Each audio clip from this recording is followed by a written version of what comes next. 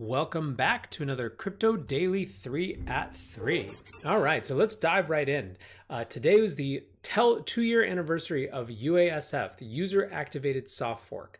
And so this was a really important moment in the history of Bitcoin, and I think in the history of crypto networks in general, that we're going to come back to a lot. And so I wanted to share a little bit about this and just how much of the community is talking about this today. So Jameson Lopp said, today Bitcoiners celebrate their divorce from terrible ideas and unacceptable compromises. The market has validated this path for 2 years by nearly every metric, every conceivable metric. Bitcoin forks offering nearly free transactions struggle to find anyone who cares.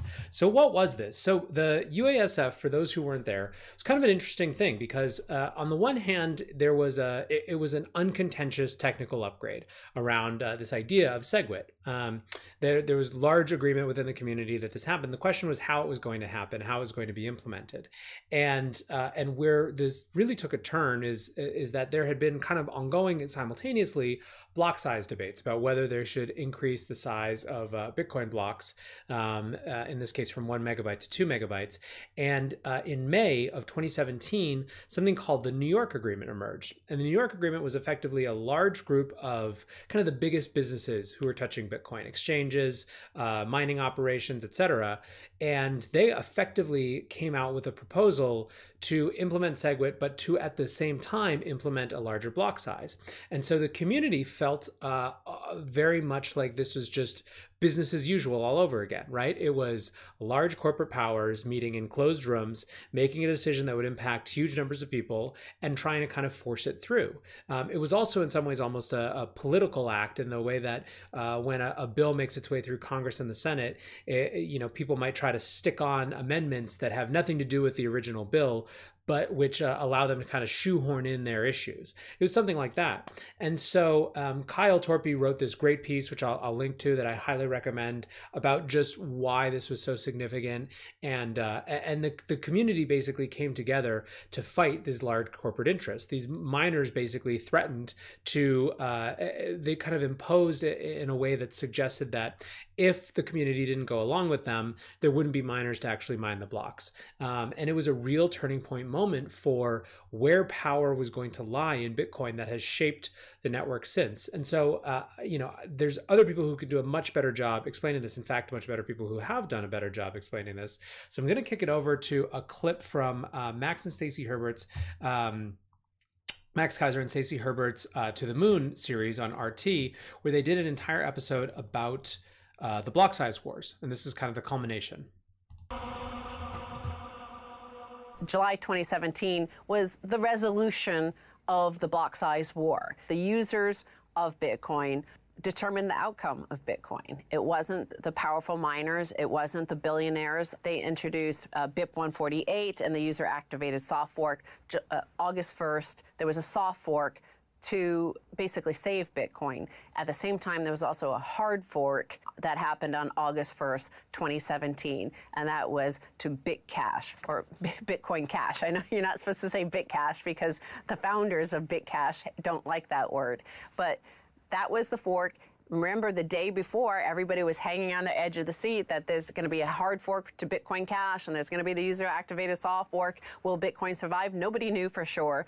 And it survived. By the end of the day, August 1st, it was still around, it was still there, and then it set the stage for the second half of the year. And what we actually did was we issued this user-activated soft fork, this ability to, with our own full nodes, decide what Bitcoin is for us. Because Bitcoin, because it is decentralized, Bitcoin can be many things to many people, but you, the individual, have the ability to decide what Bitcoin is for you by running the Bitcoin software and enforcing the rules that you believe to be Bitcoin. And so that is what we did as a people, as a community, millions of people across the world. We ran the user-activated soft fork, which was the version of Bitcoin that we believed to be the real Bitcoin. And so that, of course, might have caused a chain split, and that ended up scaring some of the larger corporations, some of the larger mining companies. They didn't want to see a chain split, so they essentially backed off. And it was a very public loss and a very public win for the community. This really something that was what I like to call is completely unprecedented. This was really the Goliath,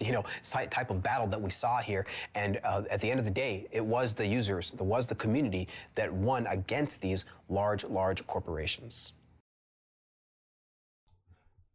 So this matters for obviously more than just this was a technically defining speaking moment in terms of what the Bitcoin network is going to look like, right? This is, I think it's important to go back to the point, which is easy to kind of say, but hard to actually hold in our heads in terms of just how big a thing it is, that we have no precedent for an economic network and an economic force at the scale of Bitcoin that isn't run by some corporate structure or some just existing type of structure that we've seen before, right?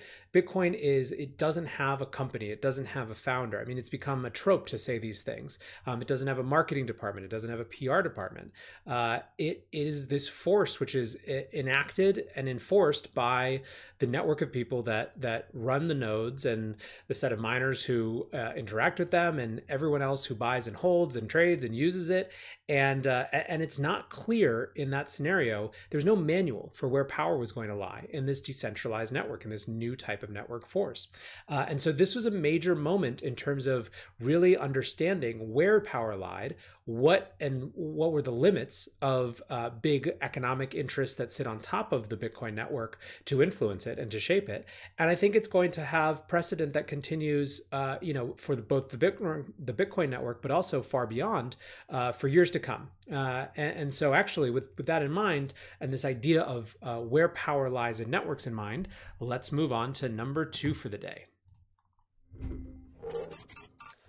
So number 2, Zcash funding debates. So we've talked about this a couple times in the last few weeks. We talked about it when the Ycash hard fork, friendly fork, as they called it, broke off a couple weeks ago. But yesterday, Zuko, the leader of the Electric Coin Company, which is kind of the primary developer of Zcash, penned a long missive on Medium about kind of like how the project had evolved and what they've done so far, where they are today, why it's so important in the context of kind of privacy and the growing surveillance society, and what it's going to cost to keep it growing and keep it developing and figuring it out. And so this is all in the context of a question that faces the Zcash community next year.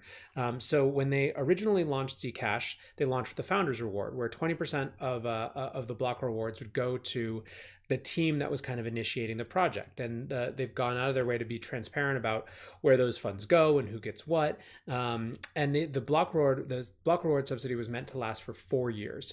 And it was meant to never be more than basically 10% total of the 21 million Zcash that would ever be issued. And they're coming up on that. It's October of 2020 is when that is set to run out. And they're basically saying, we'd like to re-up. And we'd like to continue building on the basis of kind of a founder's reward dev fund type structure. And so that's the gist of the debate now, or that's the starting point for the debate. Now you've already seen a lot of kind of conversation in the community about this.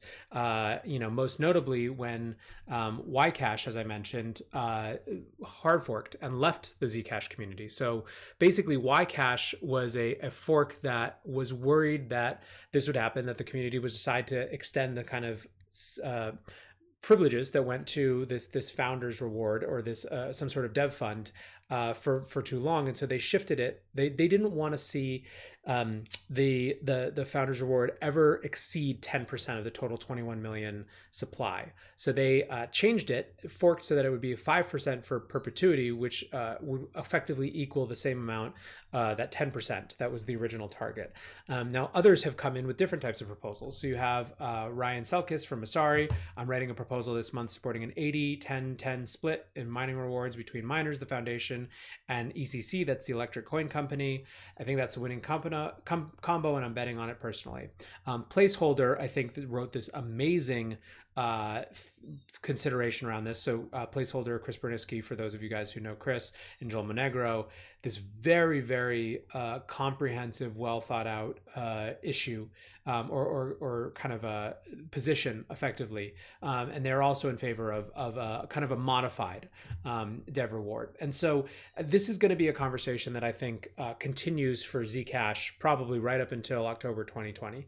I think you are probably likely to see more forks works depending on how things go and how this develops.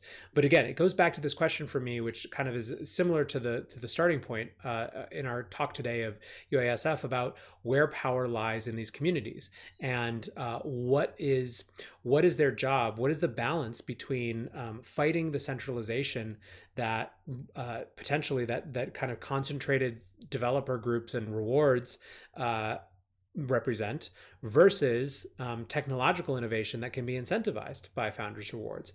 I think that one of the things that makes Zcash interesting in this context for a lot of people is the extent to which there is technological innovation around privacy, which is Zcash's fundamental point, that is yet to be realized. That people are kind of the whole point of them being interested in Zcash is that technology innovation to support better privacy primitives and who they trust to actually do that. And so it's going to be really interesting to watch. I don't think Zcash is the same exact context as Bitcoin, but I do think it's another important precedent as we figure out where power lies in crypto networks.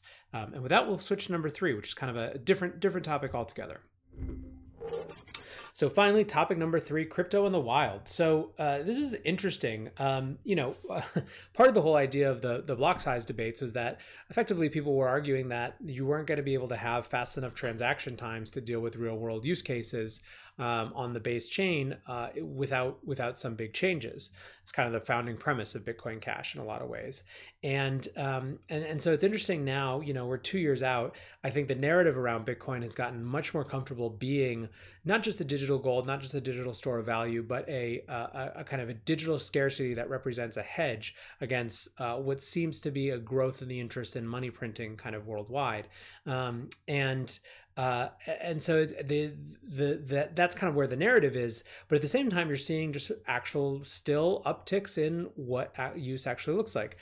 So let's actually jump over to Bitcoin first. So you have growth of Bitcoin Lightning Wallet. So Lee wrote this today over at CoinDesk, just about kind of how everything is continuing to grow in the layer 2 wallet space and what that might mean. You have Lolly, who's just announcing partnerships left and right. Lolly, for those of you who don't know, basically gives Bitcoin back as kind of like rewards for shopping. So they go out and they find partners of different merchants, different popular merchants, and they use that as a way to introduce people to Bitcoin by actually just giving it to them for free for doing what they want to do.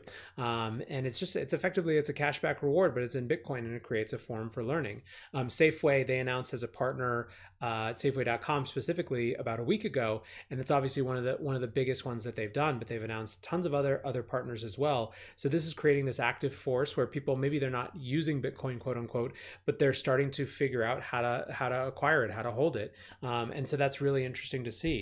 You have this happening in Ethereum too. So you have Joseph Lubin, who wrote about how there was a big uptake in DAI CDP creation after Coinbase's Earn.com ran a module about how to learn. So it suggests that there's some amount of new interest in learning about decentralized financial products or DeFi products or whatever you want to call them.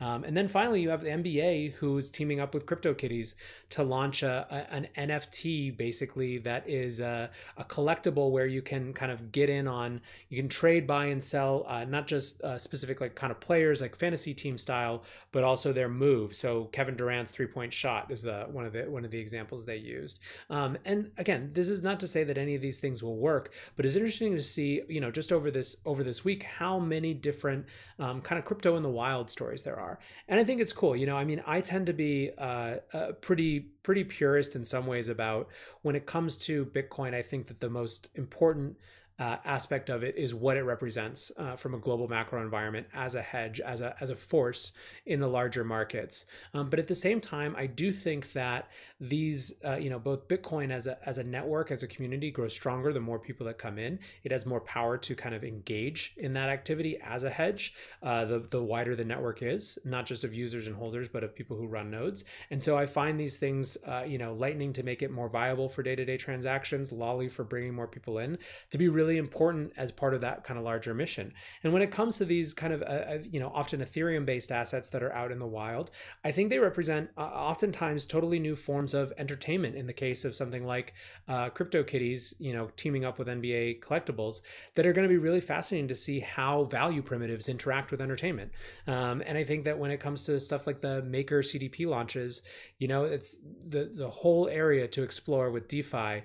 But the more that those systems can be stress tested with more people while the stakes are still relatively low, I think the better we understand what those systems might actually be good for and what they can do. So pretty cool to see just how much activity is going around the space, both Bitcoin and beyond. I think it's an exciting moment. It clearly we're still kind of in a sideways market at the moment, but it's exciting. And we're going to keep watching what happens every day here at 3 p.m.